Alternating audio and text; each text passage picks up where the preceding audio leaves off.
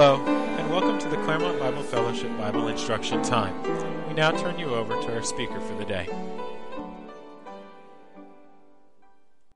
Our speaker today, known to everyone, been in our fellowship for many, many years, and we're happy to have him with us. So we'll turn the remainder of our meeting this morning over to Brother Frankie Gomez. All right, good morning. Today we're going to be in Matthew chapter 6. Matthew chapter 6. We'll be breaking into the Lord Jesus' Sermon on the Mount.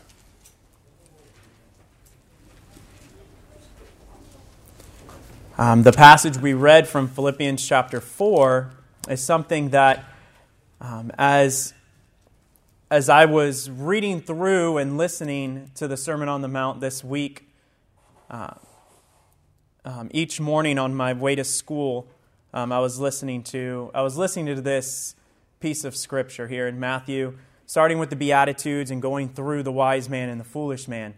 A show that my wife and I have been watching, trying to catch up to where they are, is The Chosen, which I look at what's coming up in the episode, and I read in the Gospels so that the Lord teaches me what He wants me to know from it, and then see what comes out from the producers who are making this show. And I know we're getting close to the Sermon on the Mount, so I wanted to read it for myself, listen over and over again to see what the Lord is teaching me, and I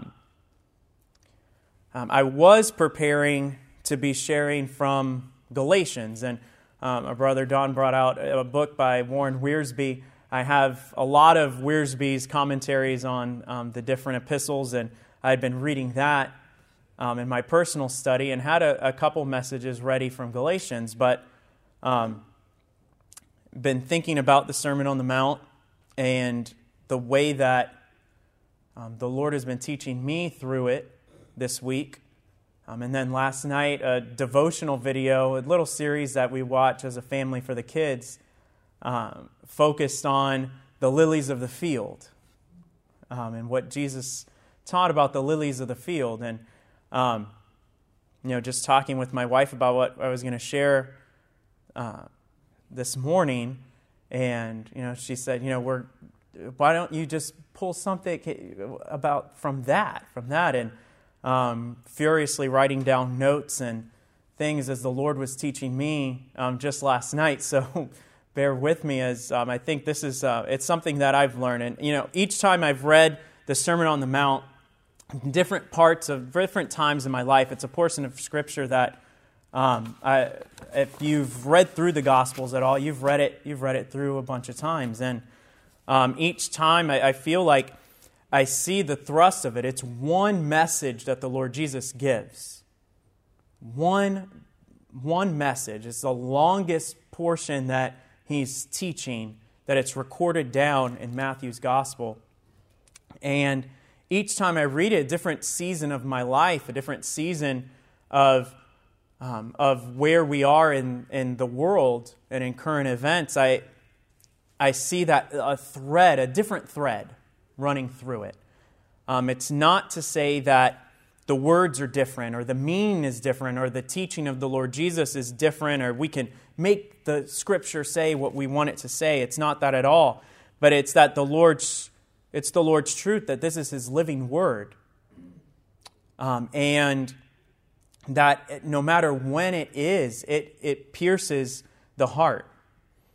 And each of our hearts are in a different place at different times and different seasons of life, but yet the Word of the Lord hits us right where we need it to hit. So I'm kind of inviting you into my family and into my heart to see it as the Lord was teaching me, and that thread that I've seen and just heard over and over again this week is to wholly trust the Lord with my future, with my children's future, with the future of this country, the future of this planet, with all of those things that keep us up at night, to trust the Lord because He is worthy of our trust. And so much His thoughts are, like we were reading in Isaiah, His thoughts are higher than our thoughts, His ways higher than our ways.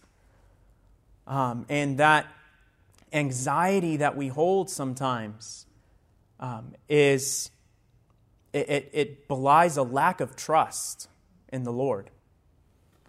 A lack of trust in His goodness, a lack of trust in His mercy and His grace and His love for us. So I want to read these 10 verses, Matthew chapter 6, verses 25 to 34. Matthew chapter 6, verses 25 to 34. Therefore I say unto you, take no thought for your life, what you shall eat, what you shall drink, nor yet for your body and what you shall put on. Is not the life more than meat, and the body than raiment? Behold the fowls of the air, for they sow not, neither do they reap, nor gather into barns, yet your heavenly Father feedeth them. Are you not much better than they? Which of you, by taking thought, can add 1 cubit unto his stature? And why take ye thought for raiment? Consider the lilies of the field, how they grow. They toil not, neither do they spin. And yet I say unto you, that even Solomon in all his glory was not arrayed like one of these. Wherefore, if God so clothed the grass of the field, which today is, and tomorrow is cast into the oven, shall He not much more clothe you, O ye of little faith? Therefore take no thought, saying, what shall we eat? What shall we drink? Or wherewithal shall we be clothed? For after all these things do the Gentiles seek. For your heavenly Father knoweth that ye have need of all these things. But seek ye first the kingdom of God and His righteousness, and all these things shall be added unto you. Therefore take no thought for the morrow shall take thought for the things of itself. Sufficient unto the day is the evil thereof.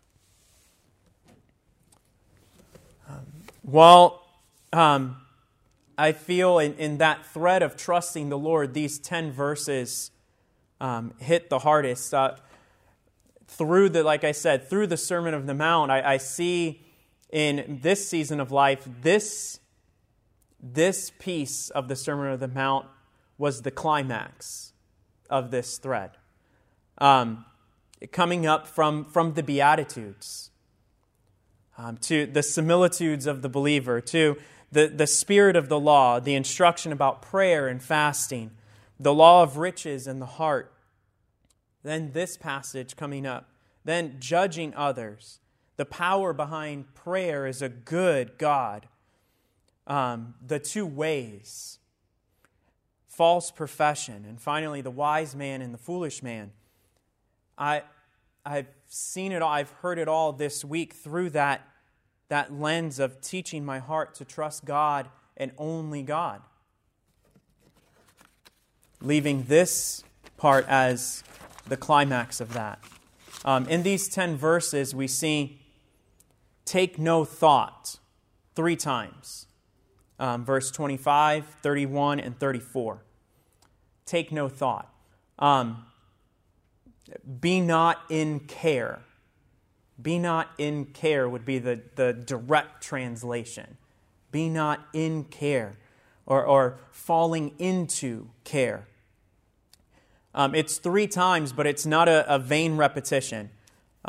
This sin of anxiety and care for the morrow and care for our life, and it easily besets us. It easily besets me. I know that. How much in this last week, in these last 18 months, have we spent reading and watching and talking about the future and talking about politics, economy, the future of our country. In this last week, Afghanistan, as if we've been paying so close attention to that in the last 20 years. 18 months of COVID arguments. Where is our treasure? That passage that immediately precedes this one. Where is our treasure? The Lord Jesus here isn't forbidding thought or care about the things of life. The casual thought or care or the work that we do.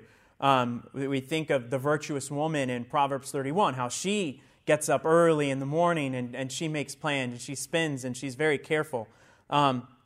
Proverbs 27:23, right before that, be diligent to look after your flocks and the state of your herds. We know that we work hard. We do work hard in our life.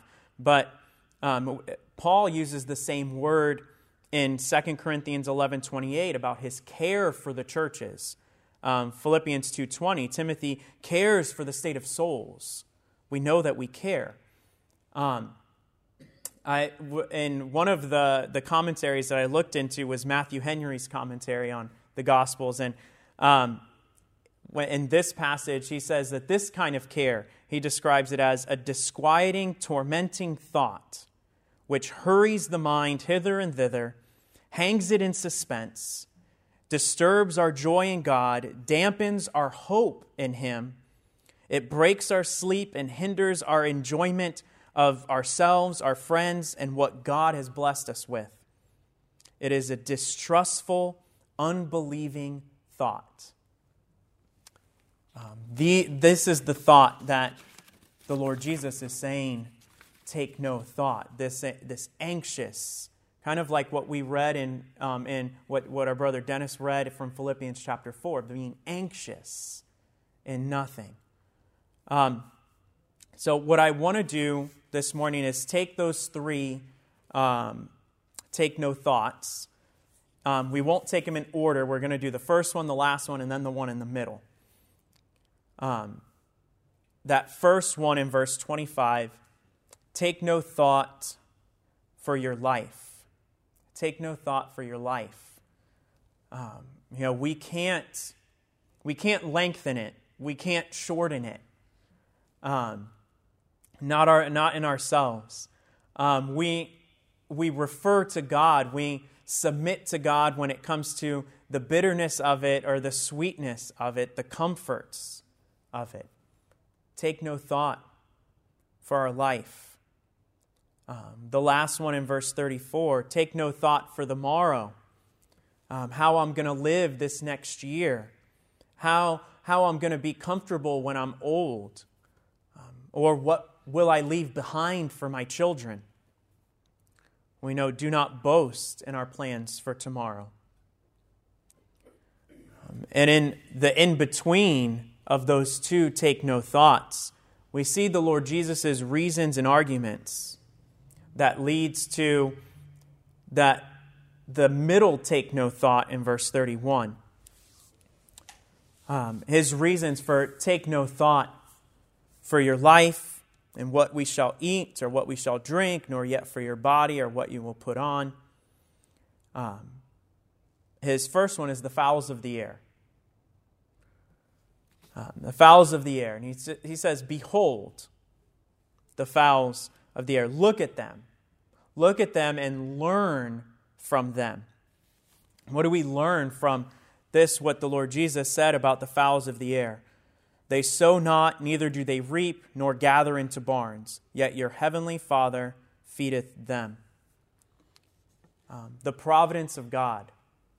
The fowls of the air, I don't think he's speaking of the sparrows. He's speaking of these birds that just fly about and they swoop down and, there's a fish on the surface. They swoop down and there's a mouse in the field. And it's provided by God. The providence of God. In Psalm 50 and verse 11, it says, He knows all the fowls of the mountain. And you think of the mountain birds, the birds that live on cliffs, and how transient their food sources are. They fly out to sea and may fly for miles and miles. And as someone who spent a lot of weekends out on a boat, fishing in the Atlantic or in the Gulf, and you could be going for hours looking for some signs of fish. Maybe a weed line in the water or a piece of floating plywood. and it's just of the Lord. And there's fish underneath it. But the surest sign that there is fish somewhere is those birds. Those birds, the birds that are on the cliffs, the birds that live on the islands, and they live miles and miles from where their food source would be. And that's where they make their home, and they just fly out in the morning in search of food, and they all find it. God's provision. Some animals do make provision for it. Some animals work hard. We know ants and bees and squirrels and chipmunks, they work hard for their food. They search for their food. They make plans. But we're to learn here of the birds. Their eyes wait on the Lord. Their eyes wait on the Lord, and He always provides. And then at the end of verse 26, are ye not much better than they? Are ye not much better than they? Think of what the Lord did in creating man. Think about how He has moved in the course of human history. The birds don't think about that. The birds don't have the Lord's breath of life, and they don't have that spirit in them. But we do. And the Lord cares for us, even much more than the birds. Verse 28, consider the lilies. And this isn't just look at the lilies, it's think about, really consider the lilies of the field. Their growth is completely dependent on the Lord. And we heard a little bit about the growth of gardens. Again, our brother Don brought out, you plant things and it's of the Lord. It's completely of the Lord that these things grow. We don't understand. Sometimes you could fertilize and you water and the thing just doesn't grow. But then something else, I know I taught with one of my coworkers a little while ago. She was renting this place, this house that had just an overgrown backyard. And she said, no matter what I threw out there, it would grow. Halloween one day, they roasted pumpkin seeds, and she didn't get all of them. She just threw the pumpkin seeds out, and then it started growing. And a couple of months later, there's this vine growing through her backyard, and the same thing with a peach pit. Just throw it out there, and it like, why does it grow? And some people take care and they try to grow these things and they can't. We don't know. We think we know. We do our best. But it's God who gives the increase. Not just growth, but the beauty of the lilies of the field. Their colorfulness. We can't make that happen. And then think of their frailty, though. And they're just grass. They toil not, free from care. We spin and we labor. We're not to be idle. But the work that we do, and we get to this a little later, the work that we do is for the glory of God. Right? The work itself is not a glory to God. When we first moved to Claremont, and Billy said we've been here many, many years. It's I think 2008, so 13 years. When we first moved here, I didn't have a job. We moved and I was looking for work. I hadn't changed careers into education yet. But just because I didn't have a job doesn't mean I couldn't glorify God in what I was doing from day to day. Sometimes we mistake those things. Sometimes we think, because I don't have a job, or sometimes we think we can't glorify God. We can. And it's not the work itself that is a glory to God, but it's our faithfulness to Him. That's a glory to Him. If we, for sickness or something we worry about, for lack of freedom, cannot work, it's not going to take any glory away from God. If we lose our rights in this country, it's not going to take glory from God. No one can take glory from God. Are the saints that have been in Cuba for generations, have they not been a glory to God? The saints in China, have they not been a glory? The saints in Muslim countries, have they not been a glory to God? They have been such a glory to God and praiseworthy. If we cannot work, it doesn't keep us from honoring God. And consider how they grow. A lily, if you've seen its root, it's an ugly bulbous root in the ground. A lily or a tulip, they grow from two of the most beautiful flowers. They grow from this bulbous root. It's interesting, the Lord chose lilies to speak of here. Hosea 14:5 says, Israel is to grow like a lily of the field. Out of obscurity to David and Solomon, and then back into obscurity, the occupations. Verse 31, take no thought,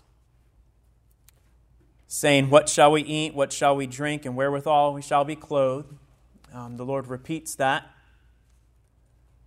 And then this challenge, for after all these things do the Gentiles seek.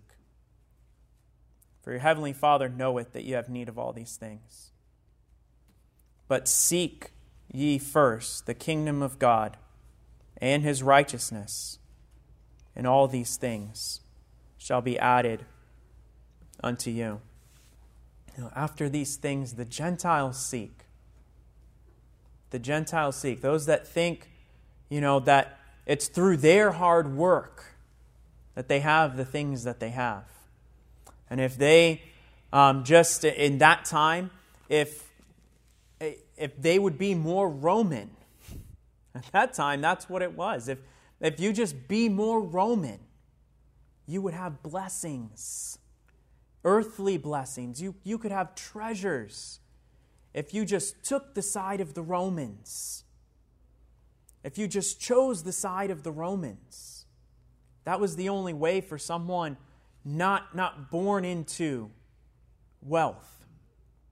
Just go the way of the Romans. Go to their schools.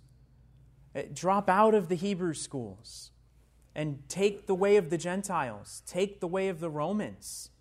And you could have wealth. You can work for them. I don't know, like Matthew did. Like Matthew did as a tax collector. Sometimes we get caught up. We get caught up in arguing for the American dream, for this hard work, and we have what we have because we work hard, and forgetting we have what we have because of the blessings of God. It's from His hand. We know better than the Gentiles because we know the true God, the good and holy God, and He knows and cares for us. He knows and cares for me. And then in verse 33, but seek ye first the kingdom of God and His righteousness, and all these things shall be added unto you. Here, that seek, to go after, to discover. It would be an argument against idleness being taught in these sections. We are to expend our effort and our strength, but not to go after the cares of this world. We expend our effort, our energy, and our strength for the kingdom of God. And we seek in our work, we seek in our busyness, or in anything that we put our mind and our efforts to, we seek to glorify God in those things. We seek for it to be a glory to God. And in the conversations and the relationships that we expend our energy in. We seek those relationships to be a glory to God, to not have secular friendships, right? To not just have relationships that are of value to us in this world, but that all our relationships would be of value to the Lord. All our friendships, all our business partnerships, all of that they would know that we know the God of the universe, that we know the truth of the gospel. The things that we are to care about would be pleasing God in all things, and He will provide for us. Take no thought for the morrow shall take thought for the things of itself. Sufficient unto the day is the evil thereof. Every generation says it's worse than it was before. It's worse than it was before. And who knows when my kids are adults, what they will see, be the Lord not come. We can see that the further we get along in history, the further we move from what God designed on this planet. The more deception is out there, the more lies take hold. Sufficient unto the day is the evil thereof. Take no thought for the morrow. Today is the day of salvation. Today is the day that the Lord has made. Let us rejoice and be glad in it. And the people will see our rejoicing. They'll see our joy, especially when the times get difficult and times get tough and times become just full of anxiety and depression. And they'll see our joy. They'll see our love for each other and for them. And that's what they'll take note of. They'll take note of our freedom to have joy. And that's what they'll notice. That's what they'll notice. I see, a lot of things that get posted on social media, and friends that I've grown up with, and people post their thoughts. Twitter and Instagram and Facebook and all of these social media sites, and the people that I know that have never professed faith in Christ or have gone away. I don't think I've seen a joyful, a happy even post about their family in 2 years. Nothing joyful. Nothing joyful. Anxious, worried, complaining, accusatory, judgmental, hateful on one side or the other.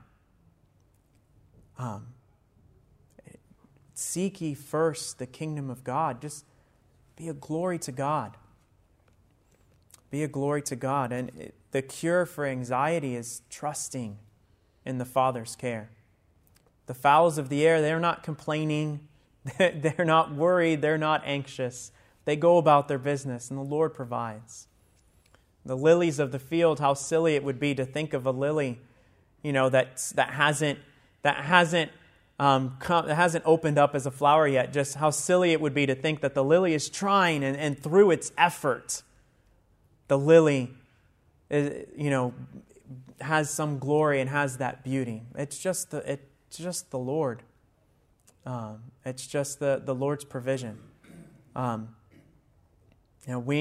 Our effort, our thoughts, our care is to be for the kingdom of God, for His righteousness, and all the things that the world goes after, seeking to be fed, seeking to be clothed, seeking shelter. The Lord will provide it for us when we seek the things of His. Let's pray.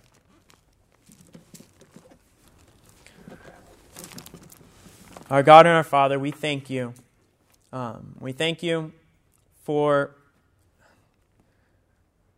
your Son, the Lord Jesus Christ. As He came and His words were written down for us, the things that He did. And as in John's Gospel it says, if everything was written down, it would the world would not be able to contain the scrolls. But Lord, we're thankful for this teaching. And it's teaching about the fowls of the air and the lilies of the field. Lord, help us to not be anxious, to not lose sleep about tomorrow, but Lord, to turn it all over to you. Help us, Lord, to take captive every thought, Lord, and consider it with as taken care of as we lay it at your feet. Lord, we've trusted you for the salvation of our souls, for our eternal future. Lord, help us to trust you with this planet that you created, to trust you with our physical lives and our needs. Lord, help us as we go from day to day and conduct business and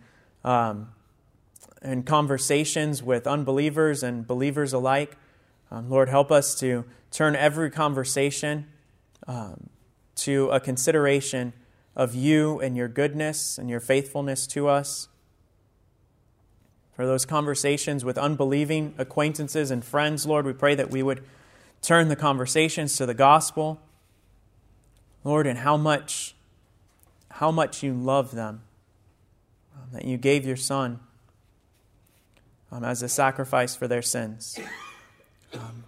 Lord, again, we thank you for your word. We can open it and we can read it, and your Holy Spirit would teach us and lead us into truth, convict us of sin, and lead us into truth, Lord. And we ask that you would now take us back to our homes in safety. Lord, again, we thank you for your word that we can learn from. And we ask that you would give us opportunities in our lives in the coming days to seek first the kingdom of God and to see how you've provided for us. Lord, we pray these things and thank you for these things in the name of your Son, our Lord and our Savior, Jesus Christ. Amen.